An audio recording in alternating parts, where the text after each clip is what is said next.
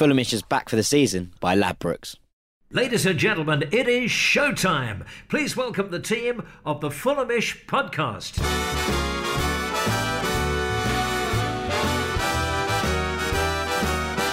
Hello and welcome to the Fulhamish podcast. My name is Sammy James. We are your independent voice of Fulham FC. Thank you for downloading the show today. It's just me on my own in the studio, but we've got loads coming up for you. Don't fret.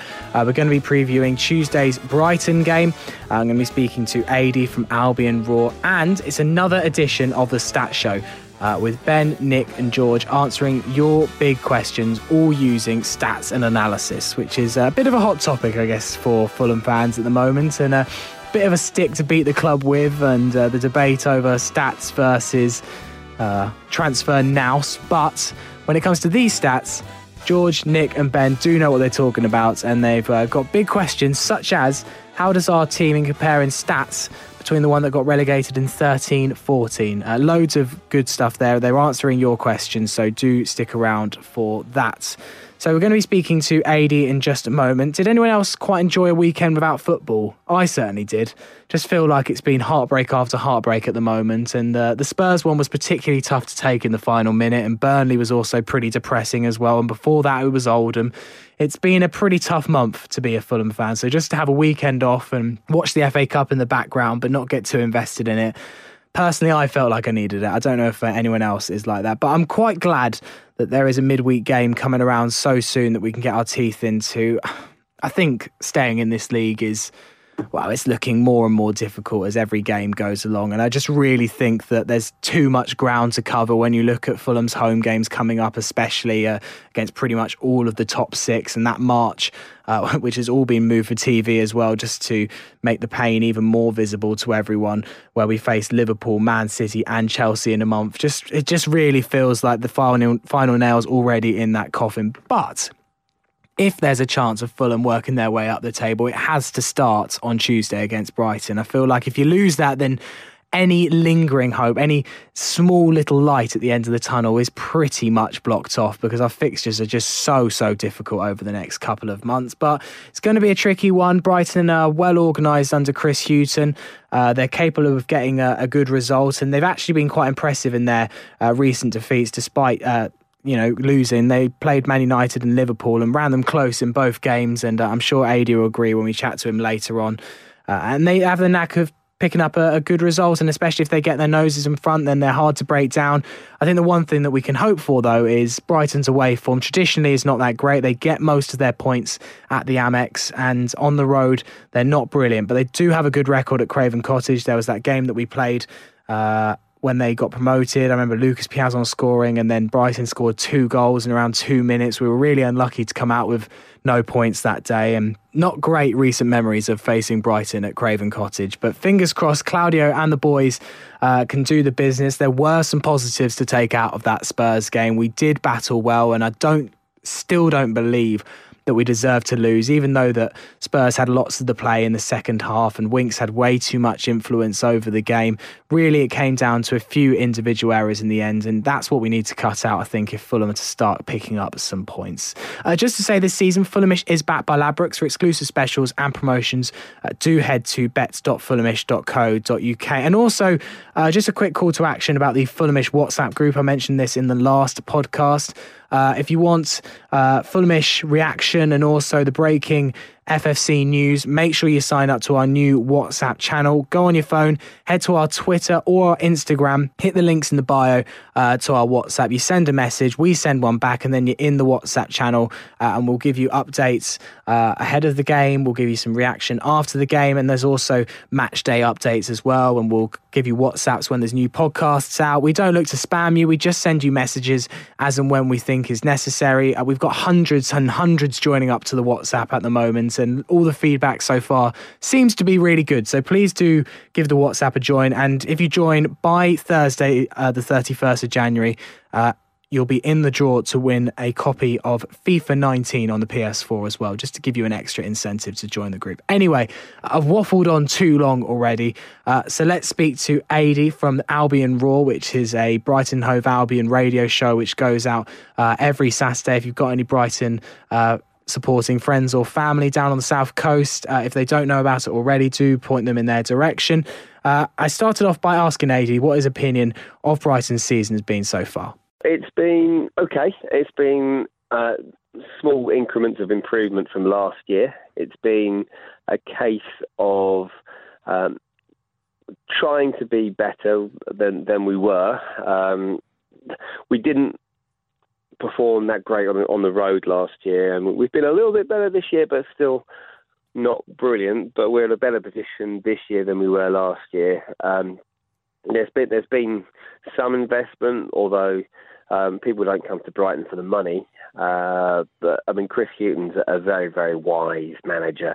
He has brought in some very, very talented players, but he won't just throw them in straight away. He'll put them in and take them out and get them used to the environment. You know, it's not easy for some of these players coming to a new country, to a new club with a different language and different food, etc., just to settle in straight away. And I think a lot of people, when you see a price tag and record signings and things like that, people expect them to be ready to go straight away, but that's not always going to be the case. And Chris knows that, and he's been very, very, very clever with that. So we're looking better off than we were last season, but we're still looking down. It seems, looking at your fixture list so far this season, that you will go on a little sequence of wins, then you'll go on a little sequence of losses, sometimes even a little sequence of draws. They're all little pockets of the season put together. There never seems to be a sequence where it's like win, loss, draw, win, loss, draw. You seem to just have these pockets of form in all sides of it. Your two most recent...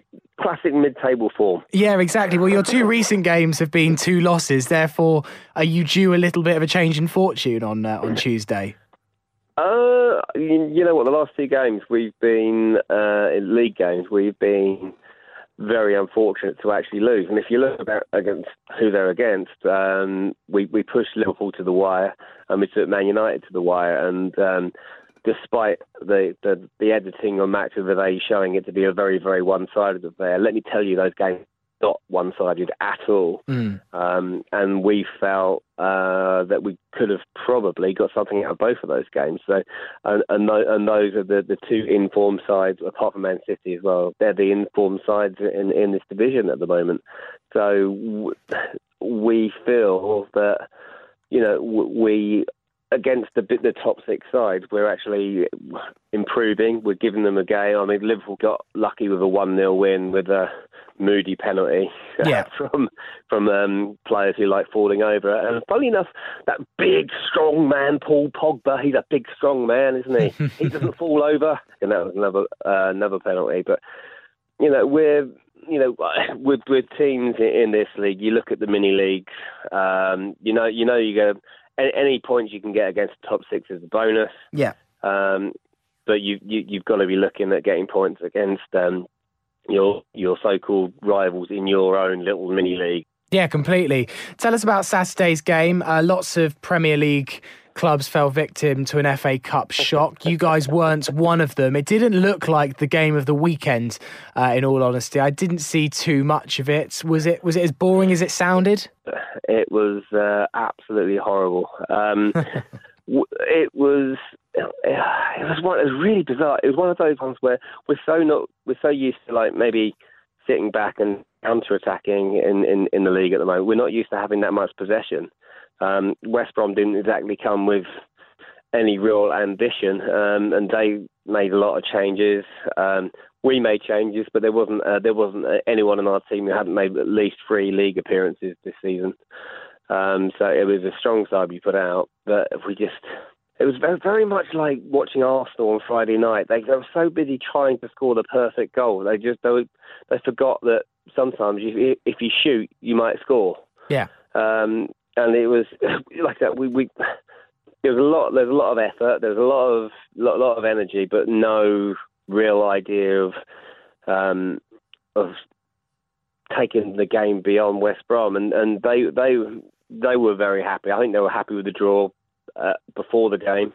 Yes. And take us back to the Hawthorns and maybe get something up there. But it was, I mean, we had chances. players who might not necessarily be playing every week in, week out in the Premier League at the moment were given an opportunity, didn't really cover themselves in glory, but there was certainly enough on the pitch to win the game. We were certainly the dominant team in the game, but it was just one of those days we just knew it wasn't going to happen. So tell me about Brighton's side and Brighton's style. It seems like you have a very set way of playing, and as a Fulham fan this season, I think we've been a bit frustrated that we lack an identity, and teams don't exactly know what Fulham are all about. But I don't think anyone can really say that about Brighton. It's a 4-5-1. It's solid. It's lots of the players that you used to come up to the Premier League are still a very key part of this team, with Murray and the new lad Locadia up front trying to bag you the goals. Yeah, well, I mean, Locadia is an enigma. It's taken him a little bit of time to get going. What supporters are like. They're always looking for a boo boy, someone to get their teeth into, as it were. And it seems that he was the one that. Guess what? If you put a square peg in a square hole, that's what can happen.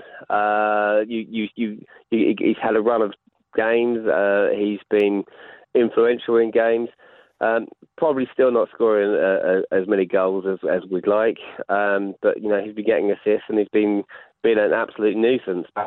The one we're really excited about is Florin Andoni. Yeah. Which is a guy we bid £17.5 million for last season. And for whatever reason, the transfer never really came off. And then Deportivo got relegated, and he had a clause in his contract which basically meant we could get him for £5 million, which is a steal in anyone's money this year.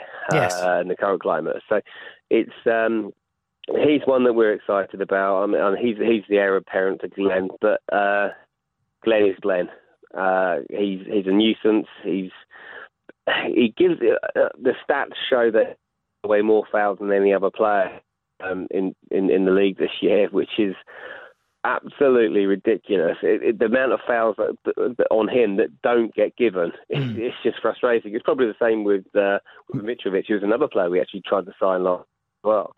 Rafa wouldn't let him go to another team in the same league, which is how he ended up at Fulham last year. Yeah. He's a nuisance. He's on a bit of a barren spell at the moment, but I'm hopeful that will end. So talk us through David Button. He's been playing in goal for you for the last few games, while Matt Ryan has been at the Asian Cup. We're not sure if Matt's going to be returning for Tuesday's game, because I saw Australia got knocked out by the UAE in the quarterfinals. What have you made of David Button? He was definitely a player that divided opinion at Fulham.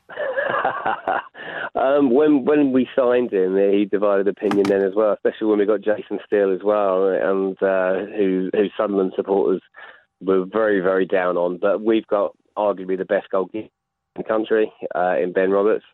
And every goalkeeper that's come through has improved. And Button had a couple of shaky moments against Southampton in the League Cup earlier in the season. We knew that Matty was going to be going away, and it was going to be between Steele and Button to see who was going to get the nod when Matty was away. He's come in and he's been great. He's a goalkeeper I really like. Matty doesn't tend to come for crosses. I tend to like goalkeepers that come for crosses, but that's my own personal opinion. But he's not let us down. We've had 2 penalties in the last 2 games. He's been nearly saved both of them. I suspect Matty Ryan will be back between the sticks on Tuesday. And looking at Fulham from a Brighton perspective, your philosophy coming into this league was very much to trust the players that got you promoted. And I spoke to a Burnley podcast about this as well. And obviously that's not the way that Fulham have gone about things this season. It's been very well documented. What have your feelings been watching Fulham as a side that's successfully established yourself in this league? Do you think that Fulham were very naive in the way that they approached coming up to the Premier League this season as a Brighton fan? From a Brighton point of view, and we spoke to you guys when we played you at the Amex earlier in the season, I thought you had enough in that team to be okay. I thought the signings looked decent. But yeah, I mean, we've heard that there's been a little bit of dissension in the ranks about those players not being given the opportunity. And I was saying about Chris Hughton earlier about the fact that he brings players in, takes them out, and slowly beds them in. But he gave the team that got promoted every opportunity to prove they were good enough to play at this level.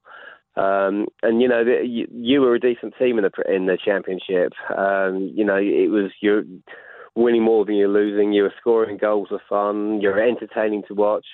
It would have probably been nice for those players to be given an opportunity. But when you're paying 35 million quid for someone like Sarri, you've got to play him, right? Yeah. So. Schürrle's a player who I've always appreciated, and he scored one of the goals of the season the other week. That was at Burnley, wasn't it? Yes, it was. Which was a beautiful goal. But I mean, Fulham is, as far as we're concerned, it's a club that's deeply entrenched in Albion folklore. To be honest, there was a march years ago, but when we were both in the 4th division, when we were trying to save the club.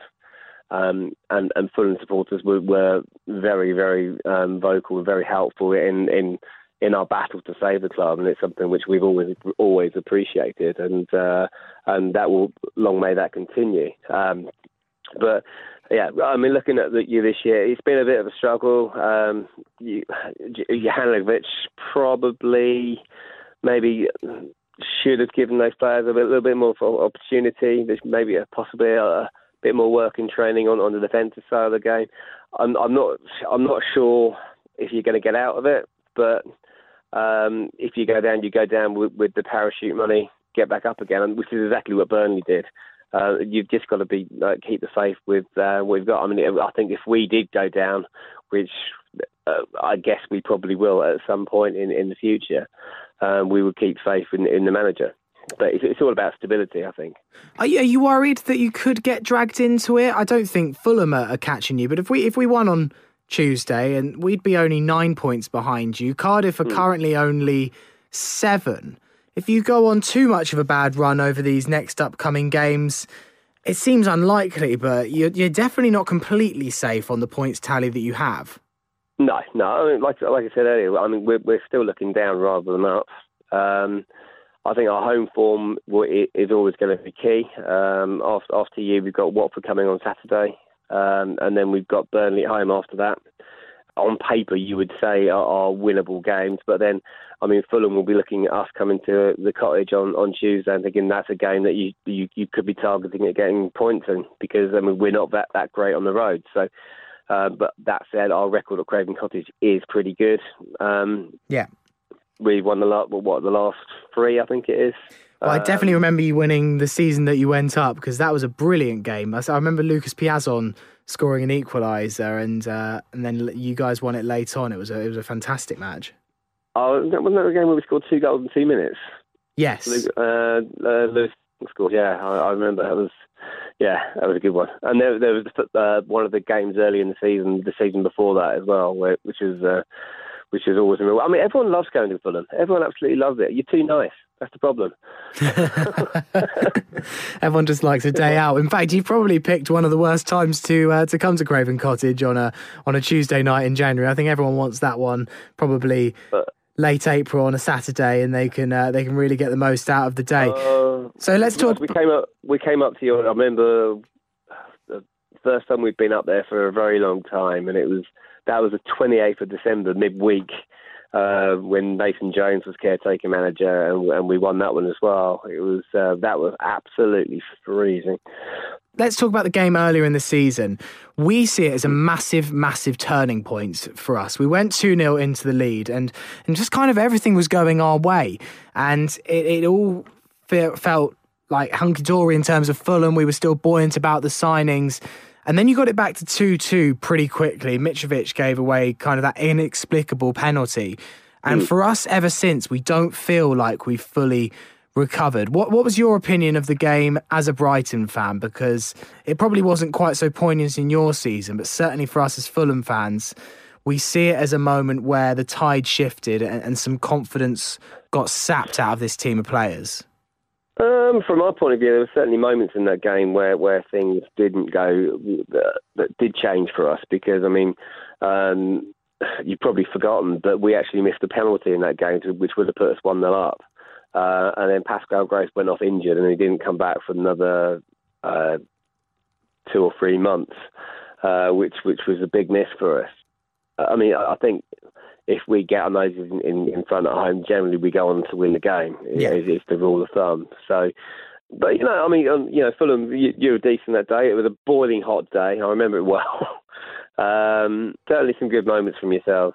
I mean, from our point of view, I mean, and in retrospect, it was probably still 2 points dropped in our opinion, despite us coming back and Glenn scoring twice. That missed penalty was a big one in our season, and that actually took Pascal off the penalty duties as well. So, with Fulham approaching this on Tuesday, Brighton have traditionally not had a great away form. What would be the best way for Fulham to try and approach this game at Brighton? What is the style of play that you'd be worried about if Fulham adopted it on Tuesday and would generally open up Brighton from your position as a Seagulls fan? I mean, we've got our defence are pretty solid.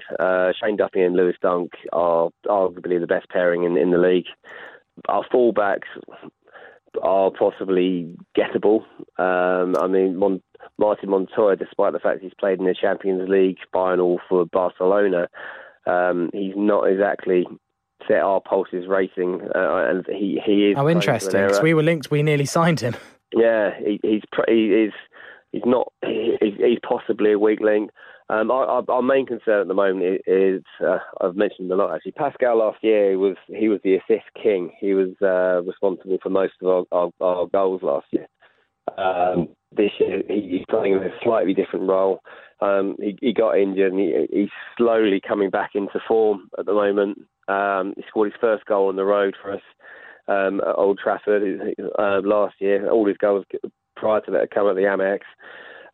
But 2 of the three goals we've conceded in the last 2 games have been down to his errors. But if you're looking at putting crosses in the box, and that's meat and potatoes for Duncan Duffy, they're just like Duffy will head away a feet at 500. So yeah, I mean Lewis is. Like he's just got his first England cap, and he's a ball playing centre back, left-footed one at that, which very few and far between in this country.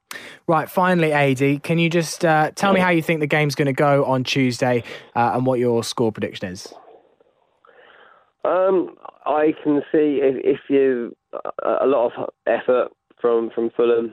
I can see. You're trying to load the box and trying to get Mitrovic into the game. If you do that, then Duncan Duffy will just take over, and then I can see us maybe getting a goal on the counter. Our away form isn't great, but our record at Craven Cottage is good. Won the last 3. Like to see us maybe get a 1-0 win. Fair enough. Well, I hope that doesn't come true, because Fulham will be even more in the mire if that is the case. But it is probably a fairly safe bet this season, AD. Cheers for chatting to Fulhamish. No problem. Anytime. Hello, I'm Lucas Piezon and you're listening to Fulhamish Podcast. Well, thank you to AD from Albion Raw, giving us a bit of an opposition lowdown of the Seagulls ahead of Tuesday's game at Craven Cottage. Without further ado, let's cross over to Ben, George and Nick for the latest edition of the Fulhamish Stats Show. Hello all, welcome to a brand new Fulhamish Stats Show. Since we last spoke, Fulham have finally managed a win. Hooray! Woo! Yay. Fulham have also managed a clean sheet. Hey! Yeah! And we've managed to sign a player from a decade ago in Ryan Babel. Great. Yeah. Since we also spoke, Prince Philip has flipped a car and I've grown a beard. As ever, I'm joined by the imperious George Singer and the mercurial Nick McNee. Hello. As we answer your question with a whole load of opinion and a sprinkle of stats in what is a revamped Fulhamish Stats Show. So, first off, our question is from George Rossiter, and this is on the topic of Seri. And he says, how does Seri compare in key areas against other vital midfielders from the teams around us? So, for example, we're looking at Philip Billing, Jonjo Shelvey, Victor Camarasa of Cardiff, Jack Cork of Burnley, and has he been unfairly criticised by our fans throughout the season so far? Yes, absolutely. I will. Unfairly is a bit harsh, but because he didn't really show up much on the slab, but he's still a top 10 midfielder in terms of creativity. He's averaging over 2 key passes a game, which is like phenomenal for a team that's pretty much sucked all season. So I think, every player in the situation we're in can be criticised, but I think if you're going to single out Seri, that's not particularly, fair in this case. Yeah, I think he's a creative player, but with the players he's got around him, without any defensive stability behind him, he's always going to struggle a bit. Coming to a new league, I think we'll come on to it later, how moving from Ligue 1 to EPL, it's not always too easy. I think he's done pretty well. Mm-hmm. He obviously started the first game against Palace. I thought he was really strong, and then kind of dwindled a bit. But I think recently in the midfield two with Chambers, they complement each other quite nicely. So I think compared to some of the other guys, I think his defensive output isn't necessarily as big. Yep. However, from a passing point of view, compared to all the guys you've just mentioned there, no one passes more than him, no one creates more than him. So in his own specific area of passing and creating, he's definitely above a lot of the other guys on the list. So is it a case of our crown jewel, for example, is just being completely crowded out by the rubbish, shall we say, around him? In fact, he's getting no real support from anyone else other than Chambers in the whole team. He doesn't have a huge amount of options going forward. Obviously, Schürrle tends to isolate himself into the channel too much. Mitrovic also finds himself isolated, and those changes down the left haven't really helped him at all. Yeah, I think from our side, thinking back to when Berbatov played for us, he just felt he was on a completely different wavelength to the other players, and no one really understood him in the way to get the most out of him. And you can see it with Seri as well, how he's great at through balls, his chip through balls, he's done it a few times, but no one's running onto them with the kind of an isolated Schürrle, a Mitrovic who's trying as hard as he can, but just not having a bit of luck at the moment. Yeah. There's only so much he can really do. And what do you think we can do to get a bit more out of him, Nick? Keep playing him. That's really, we've got to keep playing him 90 minutes. I don't really understood why we took him off at the time we did against Spurs, because we completely lost any sense of passing and, calming down, because Spurs just kept coming onto us all the time, and you do need a figure like Seri who's comfortable with the ball at their feet and can, pass it into the channels for a Sessegnon or Cabano. That's it. Who came on, I think. One thing that's quite abundant from our play, and especially in the last 5 minutes when we lost Seri, was that we lost all ability to keep hold of the ball. Yeah, exactly. Which is what he does so well. Yeah. He's fantastic in retaining possession and, passing and seeing lanes, as George said, for others. Yeah. But at the same time, look at the team around him. The fullbacks we have are pretty uninspiring. He's playing next to a converted centre-back in midfield, so it is tough for him. Yeah. I just don't think he's the reason why we are in the situation we're in. So do we feel that, on the whole, between all three of us, that the reason we aren't getting the most out of Seri is just because the factors around him are taking away from his extreme talent that he has? Correct. His set-piece delivery is just phenomenal. The corners in the first half were just absolutely perfect. We scored from, Fernando Llorente scored for us. Big bass striker, it. For an own goal, because his set-piece delivery, it's excellent. I haven't seen as good set-piece delivery since Danny Murphy. So, yeah, not enough quality around him, not enough pace around him, and the change of style of play now, just getting it up to Mitrovic as quick as possible, is not the style of play for Seri, and that's why he's struggling. So that comes on nicely to our second question. This one's from Matthew Gold, so thank you, Matthew, for sending it in. And he says, what is the average impact statistically that coming from League One to the EPL or Premier League has on the player's performance? Is it good enough to explain subpar performances from some signings, or is it more tactical issues coming into it? I think there's a bit of both. I think the style of play from Ligue 1 to the Premier League isn't too different, not in the same way that the Spanish League to the Premier League is. However, there's a definite difference in quality. Like if you compare some of the main guys who have come out of Ligue 1 this year and have transferred out, so thinking of Malcolm and Fabinho and guys like those, all really big names in Ligue 1 but struggling to really make a difference in other leagues, and compare to someone like Depay who's gone the other way, really struggling at United but smashing it at Lyon, I think. Yeah, Lyon, correct. Doing really well there, so it's a definite change in quality. But I think more from a tactical issue, I was looking back at who Seri normally played with when he was in France. He'd always play with two defensive midfielders. He did, yeah. Or you look at Anguissa, who played with one defensive midfielder, and you compare that also with Tom Kearney. Obviously didn't come from France, but he prefers to play with 2 more defensive midfielders. So you've got our 3 main midfielders want to play with someone defensive. Yeah. And what defensive midfielder did we buy? Well, we didn't. Yeah. We got to like sort of shoehorn Chambers in or bring Cisse in. Like it doesn't. It's those tactical issues, and that's where I think it comes down to a lot of the recruitment. And we've said it so many times before of having that kind of football input to recruitment, having that football brain, and having that that identity and style of play you want to have. I think all the players we got in are technically great players. I still think Anguissa's a wicked player. And put him in the right system, he'll smash it. He's not a defensive midfielder. He's like Dembele, if you had to compare him to any other player. If you don't have the right system for them, they're going to suck, and that's what we've seen this year. Okay. So Nick, what are the main differences between Liga and the Premier League? I don't think there are, as a whole, that many. I mean, you bring up the issue of players coming from Liga. I mean, if you look at Johan Cabaye, he took like a duck to water in the Premier League and played brilliantly for several years. So I don't think it's a matter of players just adapt differently, basically. And it's just, I think you have to take these situations into context. Like, okay, so why did Anguissa play so well? Let's look. Okay, he played next to Luis Gustavo as a Champions League winning player. I think he started the 2013 final. Yep. He's one of the best defensive midfielders of the past 10 years. You've got to kind of look and see, okay, they're averaging this production. They're pulling up big defensive numbers. Why are they doing it?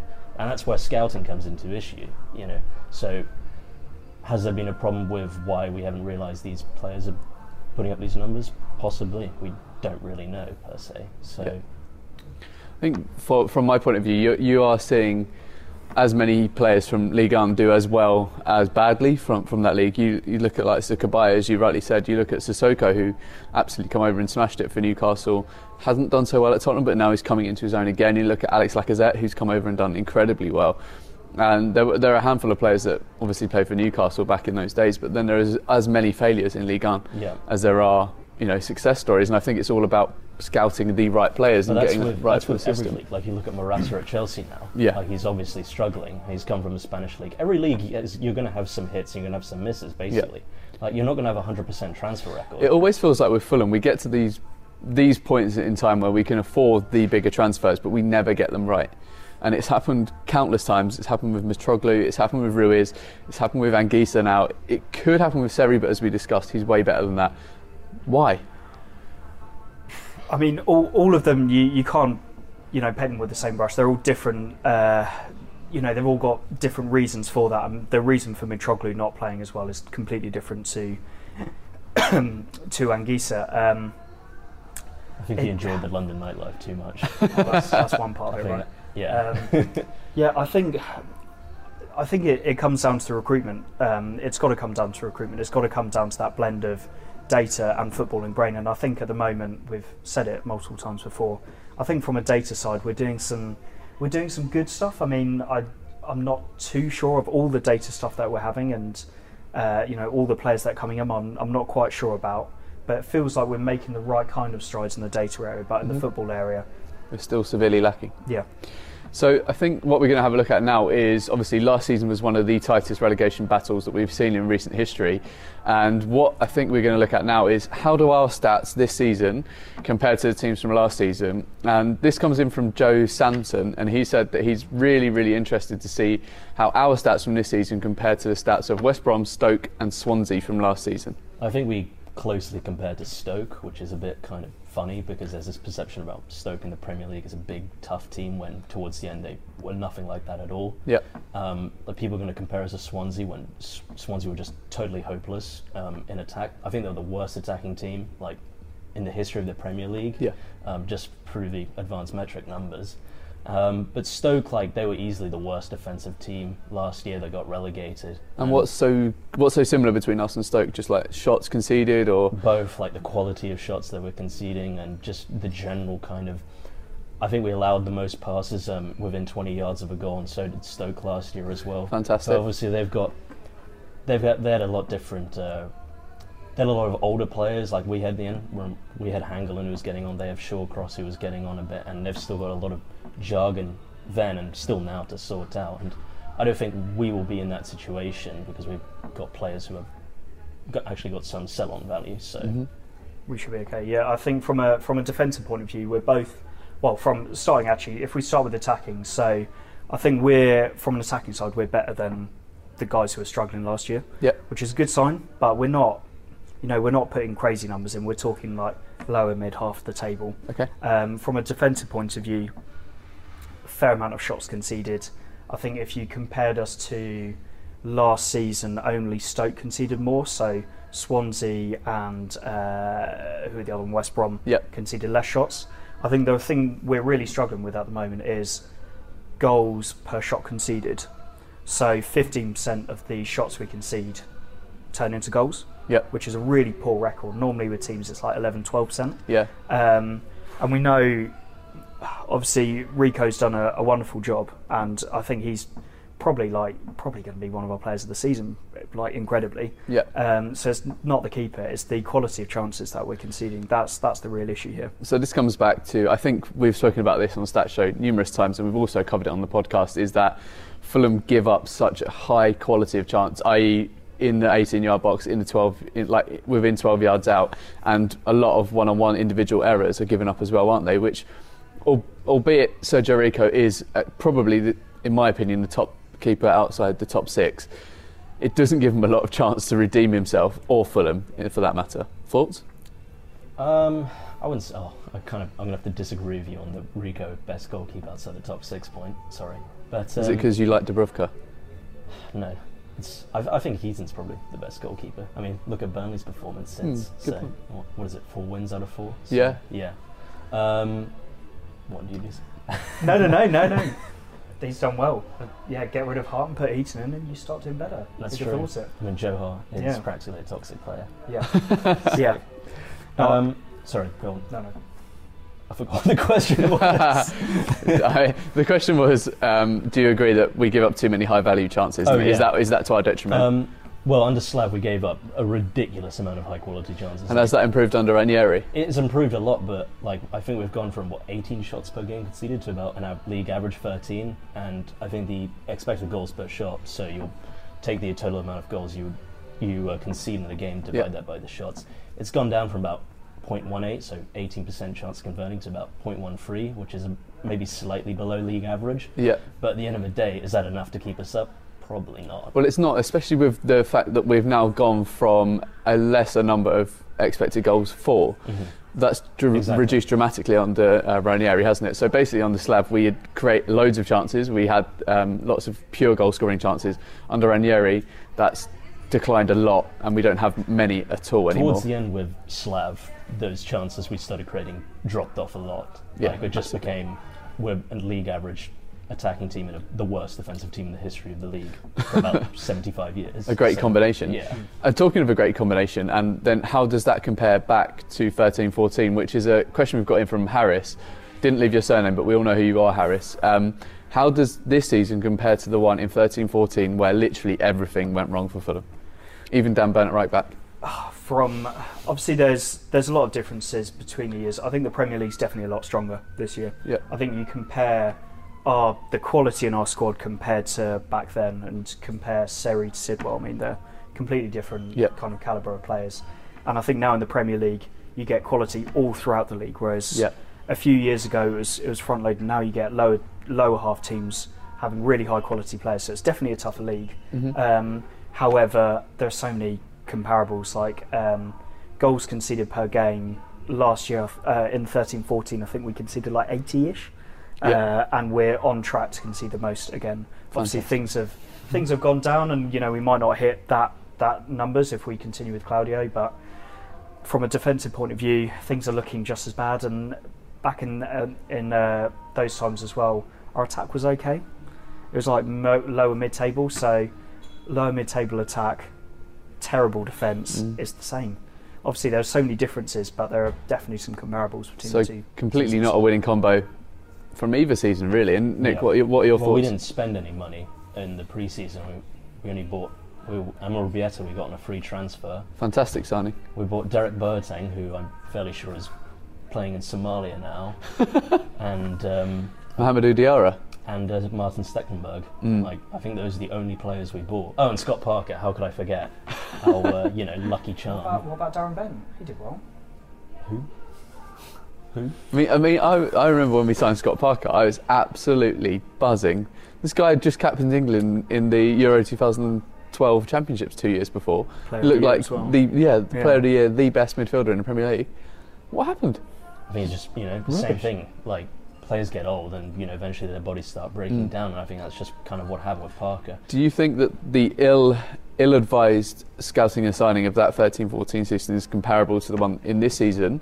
Or do you think that it's just a case of the right players in the wrong systems on account of both managers? I think in 13-14 it was different summer to January. So summer, like Nick said, we weren't spending any money. Al Fayed was getting rid of the club. He didn't want to invest anything, for better or worse. That's what happened. And in January we just kind of threw money around without really thinking about it. Obviously, Mitroglou's a great example of bringing someone in who you need to have an immediate impact, and he's injured and he never gets to play. Then you've got the issue of you bought the players under René Millenstein, and then you immediately get rid of him and bring in McGath, who doesn't like Lewis Holtby. You played pretty well under René Millenstein. So again, I guess we're seeing parallels this season of having one particular type of manager bring in the players that they want, and then you bring in a completely different kind of manager who doesn't like those players. In here, going from Slav to Ranieri, who play completely different styles of football. And that's my real concern when we look at the managers that we were going for after Slav left. The ones we were rumoured for were Wenger, AVB, Ranieri. Like, what's Quique, Sanchez Flores, and Lopetegui. And what's the common theme of all their managers? They all play football. Yeah, nice football. Apart from Sanchez Flores and Ranieri.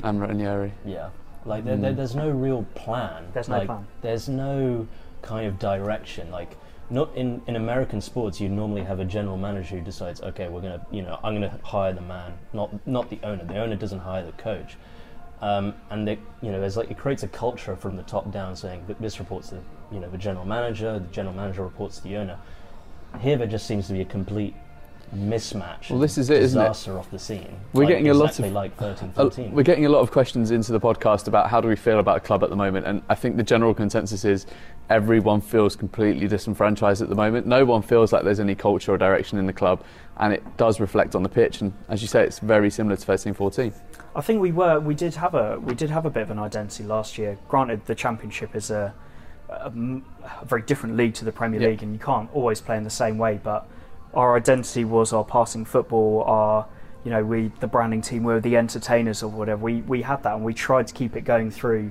And now, in the space of getting rid of Slavisa and bringing in a manager who plays completely different style of football, we've lost all identity. And we've lost, though, all the fans who have come in who loved our style of football are now being disenfranchised. Obviously, there's tons of different reasons for a different show why we're getting annoyed with the club, but it's the complete, you want that continual identity and style of play going through. And I think Tony's got to be kind of accountable for that, and I think that's one of the reasons why we're really struggling to hit the ground running at this time. Agree. And obviously all of those issues will be covered off in the main Fulhamish podcast, but for now, lads, I think that is all we've got time for, and a very revamped Fulhamish Stat Show. From here on out, we'll be doing all of your questions every single time we get the Stat Show up and running. We'll be doing it once a month from here on out, and we'll also be doing it in international breaks, as we were the first half of this season and in 2018. I just want to thank you all for your questions. Please leave all your comments below, or tweet us at FulhamishPod, or all of us individual handles. But thank you for all the questions. Thank you for all the support, and we'll see you again in the next one. To George and to Nick, thank you very much. Thank you very much, boys. All good there. Some interesting views from Ben, George and Nick indeed. Not always positive ones, but then again, when you look at the stats for Fulham this season, there probably is very, very little to be positive about. Hopefully, we can prove some of those stats wrong on Tuesday when we get a result against Brighton at the Cottage. It's looking difficult, but if we can get 3 points, it might just make everything look a tad more rosy going into that Palace game, which we know is going to be difficult, but is another crucial one for Fulham as after that the easy games really do start to dry up. So enjoy the game on Tuesday, and hopefully Fulham can get that 3 points that we've all been waiting for. Fulhamish will return on Wednesday evening. Myself and Dom are going to be doing a quick reaction of the Brighton game, then looking ahead to that Crystal Palace game at Selhurst Park, which is already looking pretty massive indeed. So thank you for listening today. Thank you for listening to my solo rants as I've done this show by myself. Hopefully it'll be nice on Wednesday to have some company, and enjoy the rest of your week, and hopefully Fulham can get a result on Tuesday. Come on, you Whites.